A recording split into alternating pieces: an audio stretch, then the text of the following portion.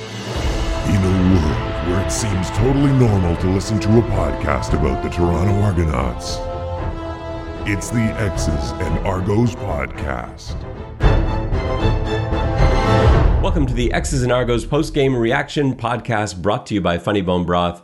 My name is Ben Grant. I'm joined as always by JB on the heels of a 32-19 Argos loss at the hands of the Hamilton Tiger Cats on Labor Day, which unfortunately is nothing new for the Boatmen as of late.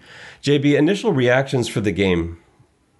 Well, I thought it was going to be an uphill battle for them, and it was. I thought they played a good first half, and in the second half, Hamilton looked like the better team, and they kind of put it to the Argos a little bit. But I wasn't disheartening. You know, I think that Hamilton looked like a really well-coached, successful team, and the Argos looked like they still were trying to figure some things out, and I think that's where these two teams are.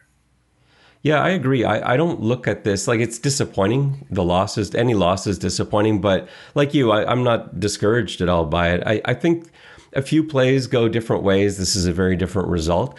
Some things that you can take away from this, and I know it felt like a blowout at times, and it was. You know, it was a pretty big blowout at one point in the fourth quarter before the Argos came firing back to make it kind of make it a ball game.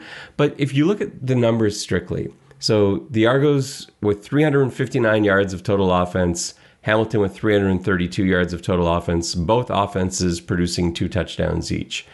The offensive production for both teams was very similar.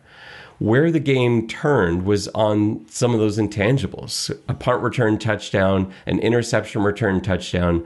And both of these teams are teams that seem to be far better playing with the lead. There are a lot of teams in the CFL like that right now, actually, because Winnipeg is another one of those teams. You saw how different Winnipeg looked in those back-to-back weeks. One week when they've got the lead and they look unbeatable, and then the next week when they fall behind early and they couldn't do anything. And it was a little bit of that story. And I think with Nick Arbuckle, especially at quarterback, and with the strength of the Argos running game, this is an Argos team that needs to either be close or out in front. Otherwise, the wheels can fall off. And we sort of saw that happen today. Yeah, I agree. I think once again, you have to be leading at the end of the first.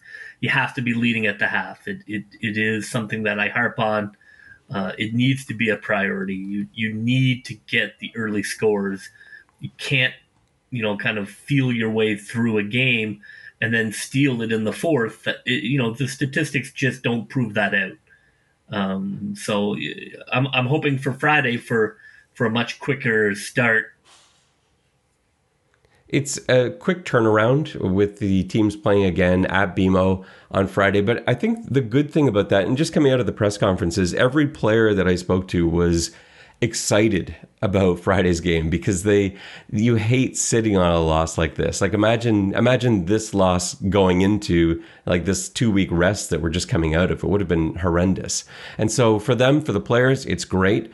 They're frustrated. They're angry. They can't wait to suit up against Hamilton again, and they get a chance to do that. And it doesn't happen a lot like that. A few days from now, we're talking it's already Monday, so Friday. We're only talking a few days time from now. They get to suit up again and make things right in their mind. So yeah, every single player I spoke to, Coach Dinwiddie as well. I think any coach enjoys the fact that there's a little less prep, exactly what you're doing, so you can kind of focus on correction and those little kind of micro adjustments, little wrinkles that will be thrown into Friday's game where they can try and take advantage of stuff that's going to be studied up from today. The other thing I want to throw in, and not to make excuses for the Argonauts, because Hamilton deserved to win today, the Argos deserved to lose today. I don't think there's any question about that. But remember, there are ongoing injury issues. There were a ton of issues this week related to COVID protocols and lack of practice. During the game today, Cresden Butler was replaced by a first-year rookie in Josh Haggerty at free safety. And, with all of these things that have gone on with Blake and Bladek not being able to practice all week, not only does that hurt them, it hurts Peter Nicastro too, because all week he was out of position. He played center all week, And then, he did play a little bit of center today when Philip Blake got hurt. But for the most part, he was lined up at guard, as he has been most of the year. But he's a young player and a player that needs reps. He needs those practice reps. And that week off really hurt him. This was not a good game for Peter Nicastro today at guard. He got beat a number of times. And I can't help but think this is in part due to the fact that he wasn't able to get any snaps at guard throughout the week. So you add all those things together. They were short Ricky Collins Jr., obviously. Hamilton got a couple guys back. And, that's what happened. That's how the game went down. I agree. I'm not making excuses either, but you can see when you watch Hamilton what a big difference it makes to get key guys back. You look at the Hamilton that got blown out the first two games and the Hamilton that's now firing on all cylinders. As they plug injured guys back into that lineup, it affects the whole team. Football teams are always, they like to have repetition. They like to have schedules. They are sort of creatures of wanting things to be the same. And this weird kind of bye week that was thrown at them absolutely turned them upside down. I mean, it just changes the rhythm of the week.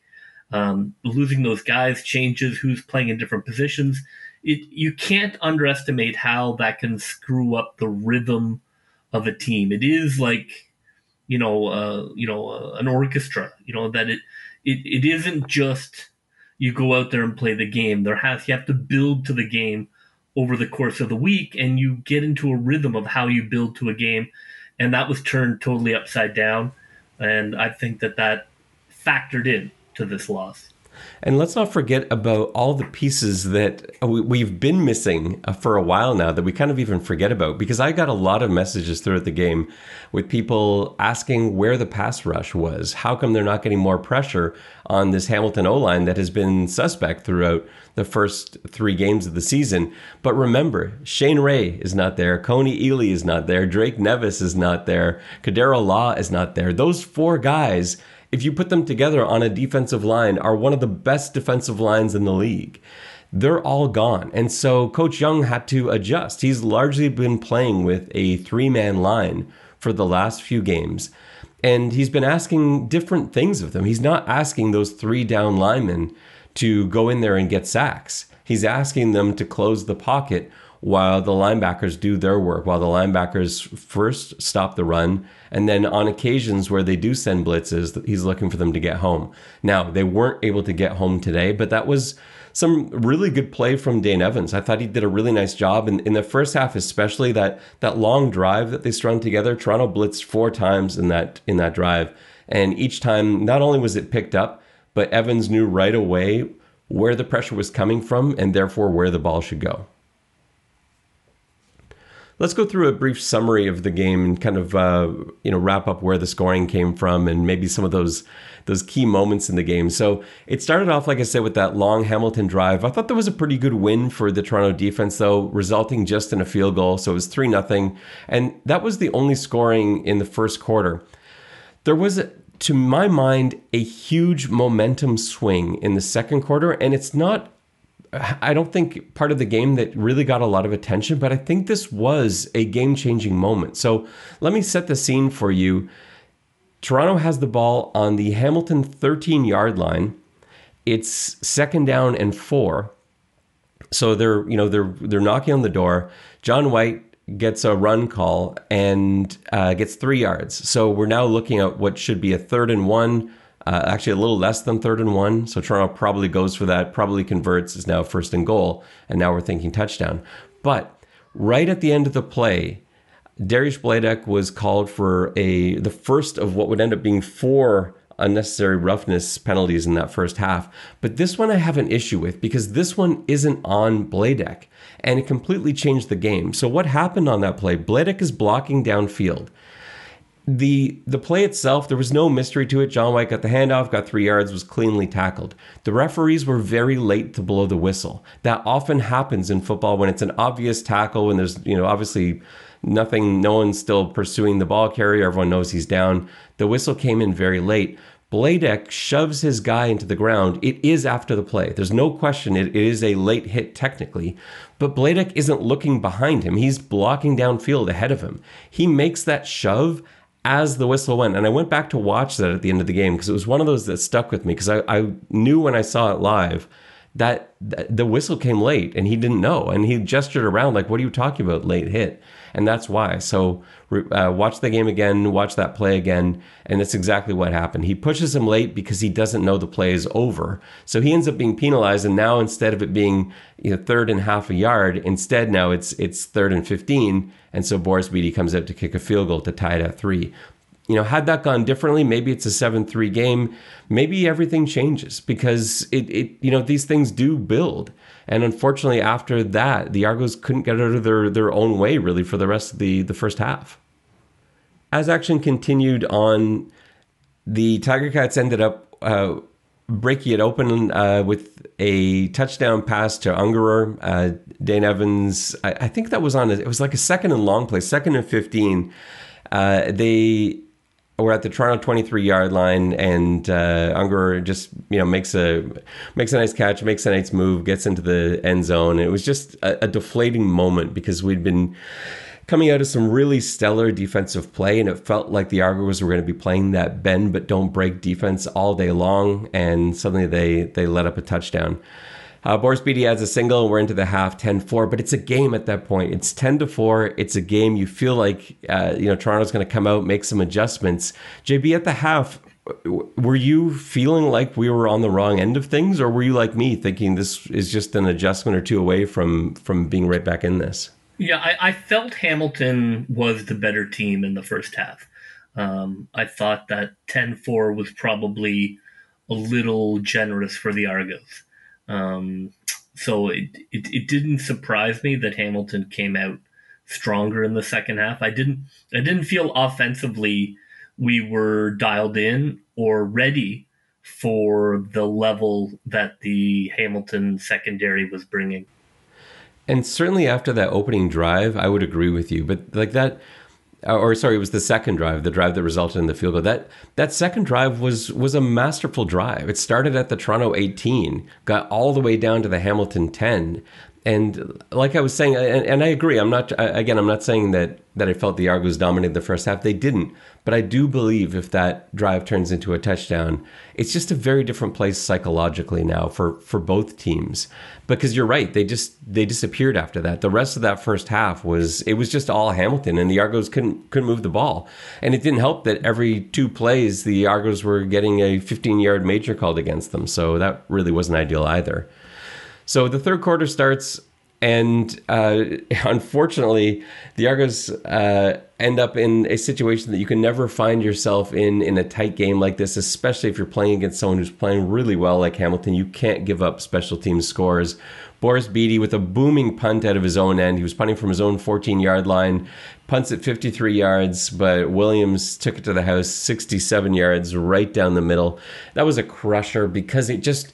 To me, I hate punt returns that come right up the gut. He made one man miss, and then he just had clear running. It was really well blocked, but the Toronto coverage team got too wide in the middle there. They didn't stay in their lanes. There was this massive hole for him to run through, and it was really just Bede left there. He was the only obstacle after Williams made that first man miss. So that was a crusher.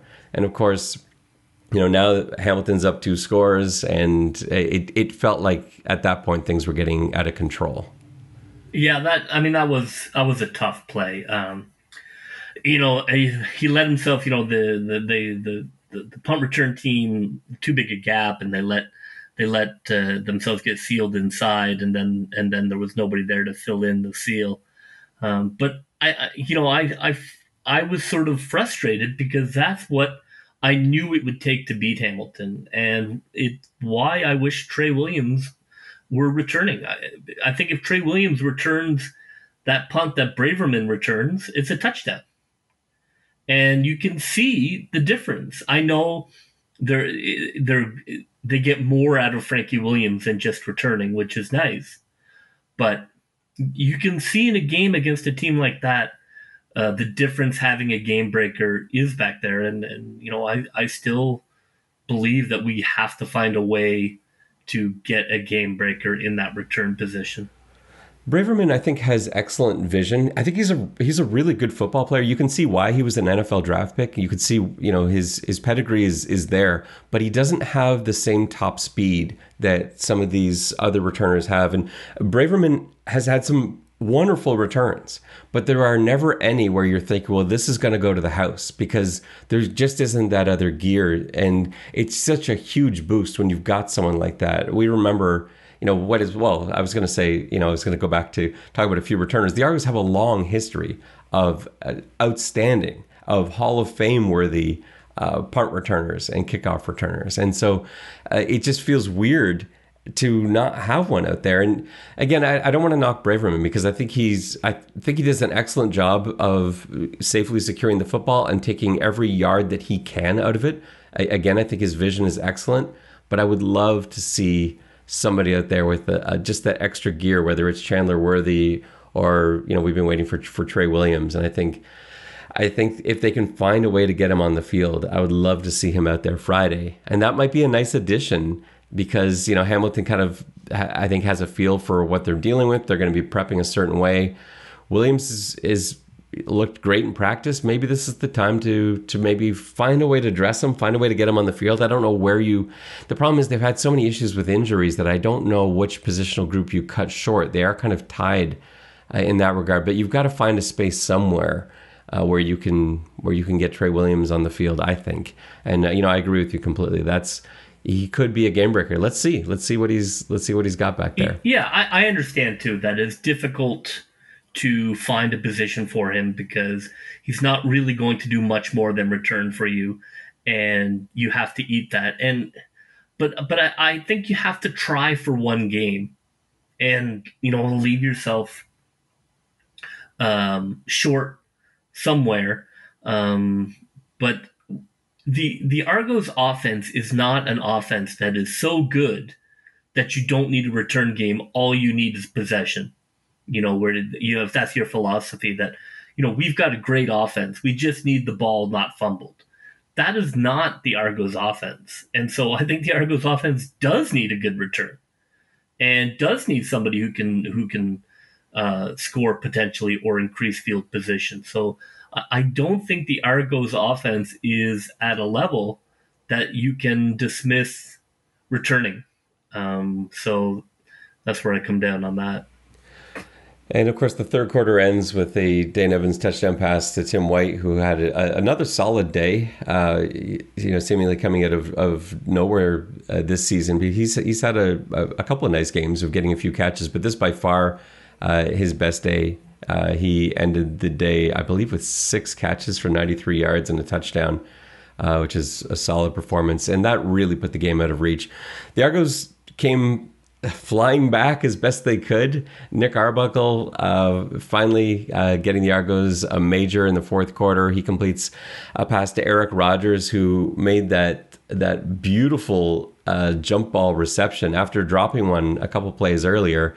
He ends up going way up on this desperation third down attempt through the uprights, and Rogers, while being tackled by the face mask, it looked like, came down with the ball. And that looked like the Argos were back into it. They just needed another quick score, but unfortunately they got backed up in their own end, and then Arbuckle was intercepted by Simone Lawrence, who returned it 5 yards for the touchdown. Bethel Thompson came in late with another touchdown pass to Eric Rogers, this one from 8 yards out, but it just wasn't. The result was in the books really by that point. There were only 2 minutes left at that stage, so it was more for pride at that point, which is why McLeod Bethel Thompson was in the game. Talking to Coach Dinwiddie after the game, he was asked about the quarterback situation. It didn't sound like there was any move coming or anything like that. He simply felt the game was out of reach, wanted McLeod to get some snaps, and didn't see the sense of Arbuckle taking any hits back there in a game that was already decided. And so that's why that change was made. It wasn't him him being disappointed, because Arbuckle actually didn't play a bad game, especially in the first half. It didn't look as good in the second half, but he's not the kind of quarterback that can come from behind. But through the first half, he's 11 of 15, and his interception was on a ball where his receiver fell down. He was trying to hit an out route to Rogers. Rogers got his feet tangled, fell down, and the DB was standing there alone and made the pick. But other than that, he had a really solid first half. He just was on the wrong end of his team getting some penalties, and they did take a couple of untimely sacks. So, this isn't a game where I say, well, Nick Arbuckle, something needs to change there. He is who he is. He is a quarterback that's going to be generally high completion percentage, but you're not going to get a ton of bombs downfield. And it's just not the kind of offense that can come back from a huge deficit, unfortunately. I was not enamored with Arbuckle's day. I wouldn't put the loss on him. I thought the receivers, dropped some contested balls, which wasn't great. And obviously, Rogers falling on that out is, unfortunate, but still, that's a mistake that shouldn't be made.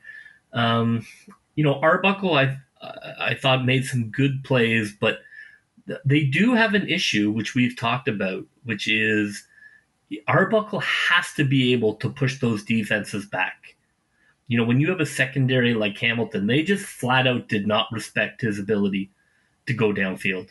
And they just kept crushing and crushing and crushing the underneath. And, it's physically hard on the receivers, and it makes it hard on the running backs when the secondary is coming flying in. If you're having to do a running play, you run into an army running towards you. It's an issue that, I know the wind exacerbated it, but they have got to find ways to push that down the field, because you just can't be successful if teams don't respect your ability to throw beyond 15 yards, because they will just, put you inside a box, which is what happened today. I'm going to put that more on Coach Dinwiddie than I am on Nick Arbuckle, because I think Arbuckle can make deep throws. We've seen it before. We saw it in Calgary. Like, sure, he did like to take a lot of that short stuff. That was what he preferred, but he opened it up a lot. There were deep throws downfield, and certainly in training camp, throughout practice, we've seen him hit deep balls downfield. It's not a lack of ability. It's not his best thing. His best thing is his short range accuracy. There's no question about that. And I think Coach Dinwiddie, he's dealing with a young quarterback. We're an inexperienced quarterback. He says, well, let's give him as much of his best thing as we can. But I think it's to a point now, like you said, it's starting to hurt the offense, because it's allowing people to basically drop three and just sit back there while everyone else plays up tight. They don't have to send a ton of pressure, because they know that the ball's coming up pretty quick, either through an RPO or through just an immediate read, which is what Arbuckle does well. But there's just so much less space for it. And like we saw today, you end up with these contested catches. There's not a lot of open space, because you've got 8 defenders that are basically in this 15-yard box. And that's all they really are being asked to defend. Now, they opened things up a little bit in the second half, but by then Hamilton had changed their game plan, because now they're up by a couple of touchdowns, so they're sitting back in this umbrella, and now you can't hit anything deep downfield because the coverage dictates that you need to go underneath, you need to go short, and the Argos just didn't have the time to dink and dunk their way down the field. So I agree with you on Nick Arbuckle a little bit, but I actually think he did what was asked of him for the most part today. I think he was let down a little bit by the play calling and the design, the scheme for today. And I think he was let down a little bit by his receivers, who have got to make those contested catches. They just have to. They're receivers that excel at that. These are guys that generally play very well when there's a body on them. And they didn't do that today. There were just way too many drops. So that that concluded the game. It was 32-19. I guess that score looks a little closer than it was. It feels like how I thought it would go. In that I thought that they would probably score a special teams touchdown against us. I thought that they would probably score a pick 6 against us. If you take away, the pick 6 and the special teams touchdown, of course, it's easy to say, but I mean, if you do, then it's a different game. And then I think that, and even the long touchdown on Haggerty, is a bust. So it wasn't a question of them being able to move the ball at will on Toronto. Defensively, I thought we held up really well. You basically had these 3 or 4 turning point plays where they were able to score touchdowns. So from that perspective, I think that the coaching staff will be, I think relatively upbeat about making changes, because it wasn't like they got pushed off the field.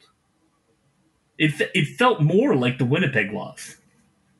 Yeah, it did actually. And that long touchdown that you're talking about, that it was one of those things where I'd like to go back and see the film on that one too, but it looked like what was happening was Haggerty was supposed to be playing center field. He was supposed to be dropping back deep.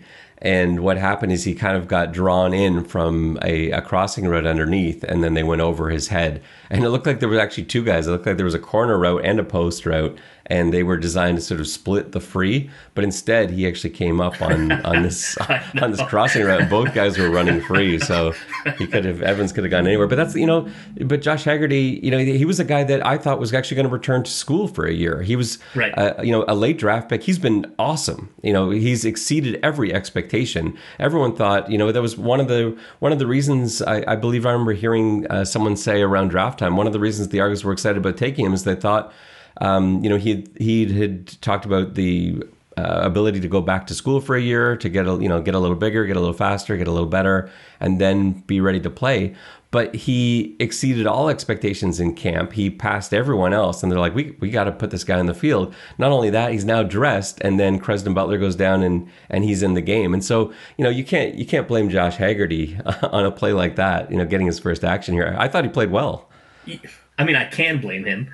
Well, you can. That's what happened. It is his fault. But I agree with you. Look, he if you lose your starting free safety, like, that's a problem. I don't expect the Argos to then suddenly have, somebody who's great to come off the bench. That's why they have a depth chart. Like, the guy who comes on after is going to be less experienced, not as good at playing free safety. So I don't begrudge him his mistake. I think that he was put in a very difficult position to suddenly be playing free safety. So that's just a tough break for the Argos in terms of an injury. Hopefully it's not a significant one. Yeah, I know. We'll have to see what that turns into. And injuries are always worse with a short turnaround, with only being a few days until the next game. You wonder what it's going to be like, because it was a pretty physical game. It wasn't just the chippiness and the flags that we saw. There were some really hard hits in this game, and we'll see what practice looks like over the next few days. But I think there are going to be a lot of players banged up for both teams. So we'll see what this rematch looks like on Friday. Let's move on to offensive and defensive players of the game for the Argos. Where are you going for offensive player of the game for the Argos? For me, the offensive player is Gittins Jr. I thought he played great. I thought he had some, he had a great deep catch.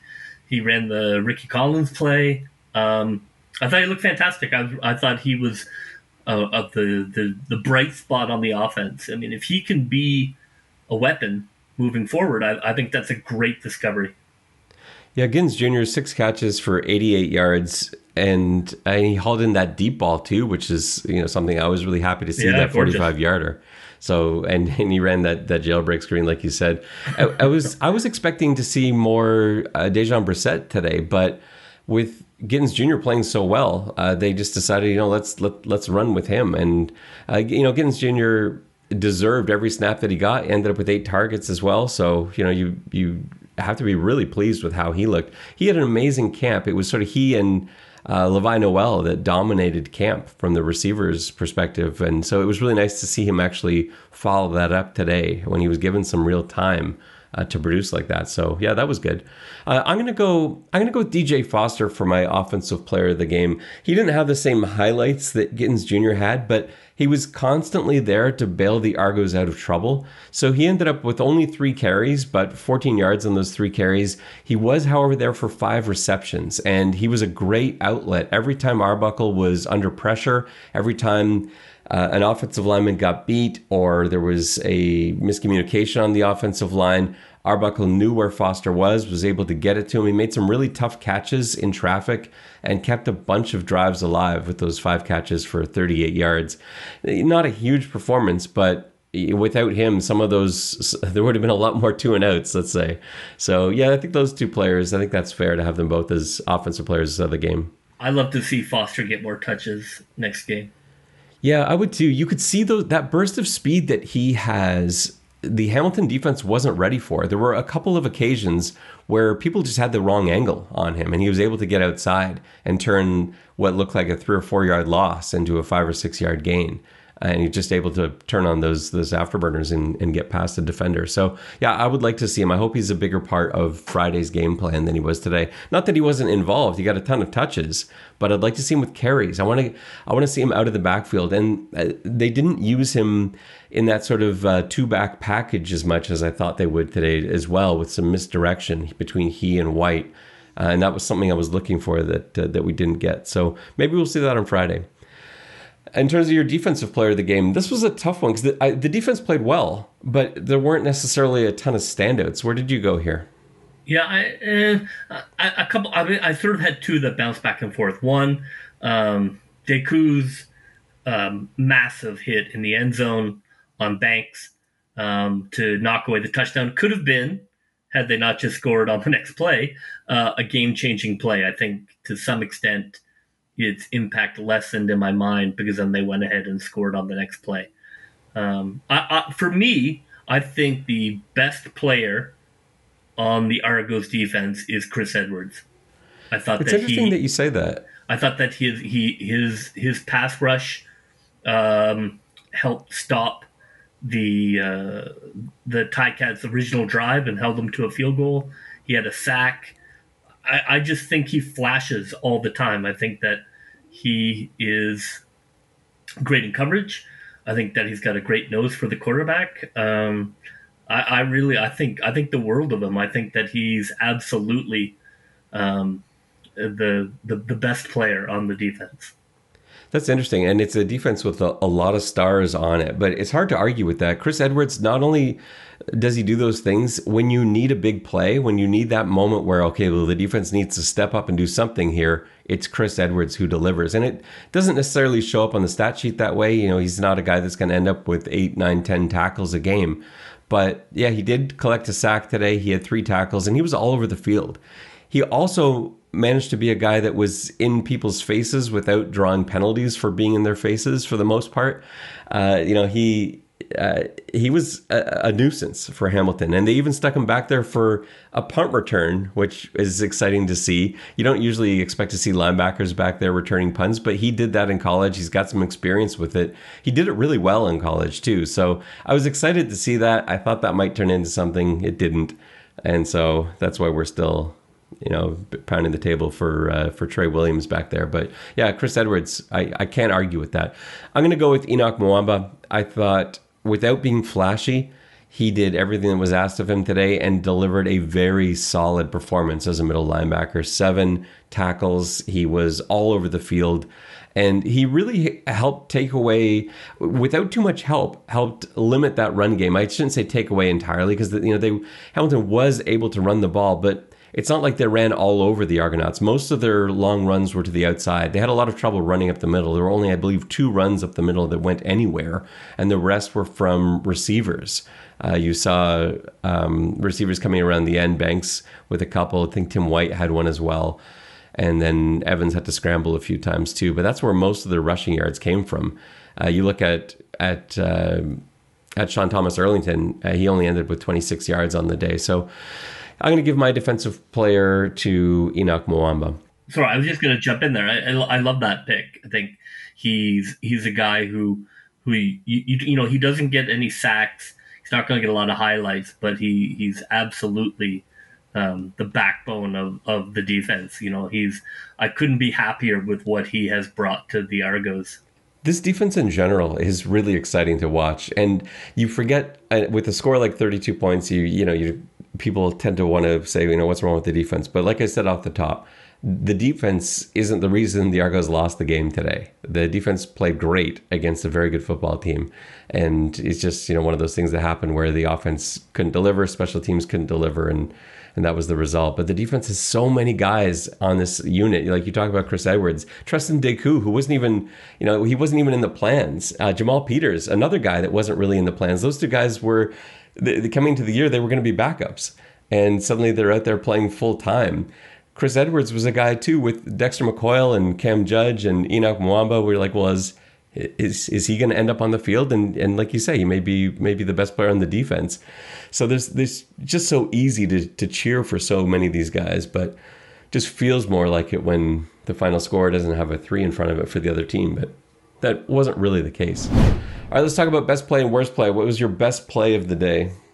When they were able to hold Hamilton to a field goal on their opening drive. I think that it's very easy for a defense to get disheartened or worn down on a long drive.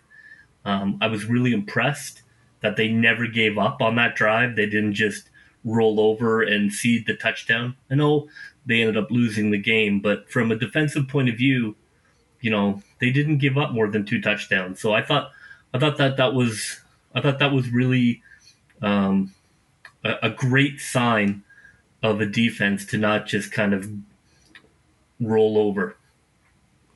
For best play of the day, I'm going to that bomb to Kurleigh Gittens Jr. because it was what I wanted to see. That's what I wanted to see all game. I wanted to see them take deep shots. I don't even care if they connect. Sometimes all you need is just the threat of a deep ball, of a really deep pass. I'm not just talking about a pass that turns into a long run with a lot of yards after the catch. This was a ball that was caught 42 yards downfield by Kurleigh Gittens Jr. Those are the plays that Toronto needs in order to back the defense up, like you talked about earlier, so that they can't crowd in that 15-yard window and jam up all those RPOs and short passes. I want to see more of that next game. It was a really nice pass from Arbuckle. It was a great catch, great route from Gittens Jr. And it's not like Hamilton wasn't looking for that. This is in the fourth quarter where they're protecting deep, and they were still able to make that play. To me, that's the answer. That's more of what I want to, I want to see more of that next week and going forward down the road. It just can't be those short passes. So for me, that's the best play of the day because it's exactly what I want to see next week, or I guess this week, Friday. And what about worst play of the day? There are a few more to choose from in this category, JB. Yeah, I don't want to bag on Haggerty. I think that blown deep coverage was a killer. I think that was the killer moment of the game. That was the moment that Hamilton knew they were going to win the game. That's a tough one to give up. Yeah, there was a real wind out of the sails kind of feeling to that. I think it was a 57-yard bomb. And everything just went flat after that. Yeah, it's hard to argue that. I'm going to go a little earlier in the game with that punt return because it's an area that the Argos just have to be neutral to me in special teams, and this is a game. It's certainly closer, and you just can't at that stage. 10-3, you get the ball to start the half. There's you've got some changes that you made at halftime. You're ready to get out there and tie the game up, and instead we end up conceding this. I think it was a 67-yard punt return. So to me, that's the wind out of your sails that you're talking about on that deep ball is the same thing that I felt on that punt return. It felt like it wasn't meant to be after that. Let's talk about areas to improve. Not a lot of time. What do you do over these next 3 days of prep? What are your areas to improve, JB? Defensively, you have got to work at getting more pressure on Evans. I know you've got, secondary guys in there, but, you're just going to have to dial up things a little more exotic. There were a number of his big plays. He had way too much time. And you just can't let a quarterback stand back there for 5 seconds. So I want to see, more exotic blitz packages because you're going to have to. Your guys aren't good enough to get there on their own, so you're going to have to risk some other things to try and scheme up more pressure. So defensively, more pressure has to come. And it's basically what we want to see is what Hamilton did today. I thought they did a great job of disguising where their pressure was coming from. On that interception, for example, Arbuckle talked about that after the game. He said it was one of those things where it wasn't missed assignments. It was calling the perfect play at the perfect time, where it freed up a rusher because of the pass protection that they had called out pre-snap. It freed up a rusher. You had two guys coming around the side. Only John White was left there to take both of them on.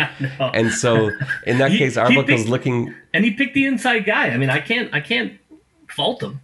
Yeah, well, he kind of got stuck because like the rule there is you go inside out, and he started to go inside, but then the outside guy was suddenly coming with a lot more gas. He's like, oh, what do I got to try and take both now, and you just it's too much for anybody, let alone a running back, to try and pick up both guys. But then Arbuckle looks for his sight adjustment on that play. There should be a guy open, except they dropped the defensive lineman right into that gap, blocking Arbuckle's hot read. So there was nothing to be done on that play. So he tried to buy a bit more time and then, extend the play, ended up getting tipped and picked. But that's the kind of thing that we need to see from the Argos, where they do stuff that it's the right play call at the right time. It's through film study and through, knowing what's coming. They're going to do this. We're going to call this perfect play, because it just felt like every time the Argos had an opportunity, Hamilton had the perfect play dialed up. And they made the Argos pay. So yeah, I completely agree with you on that. Another area of improvement has got to be penalties. There were just too many big penalties. They have to be more disciplined. And Coach Dinwiddie was really frustrated by that after the game. He said they talked about it all week, how this was going to be a chippy game. You've got to keep your heads. You can't let yourself get out of control.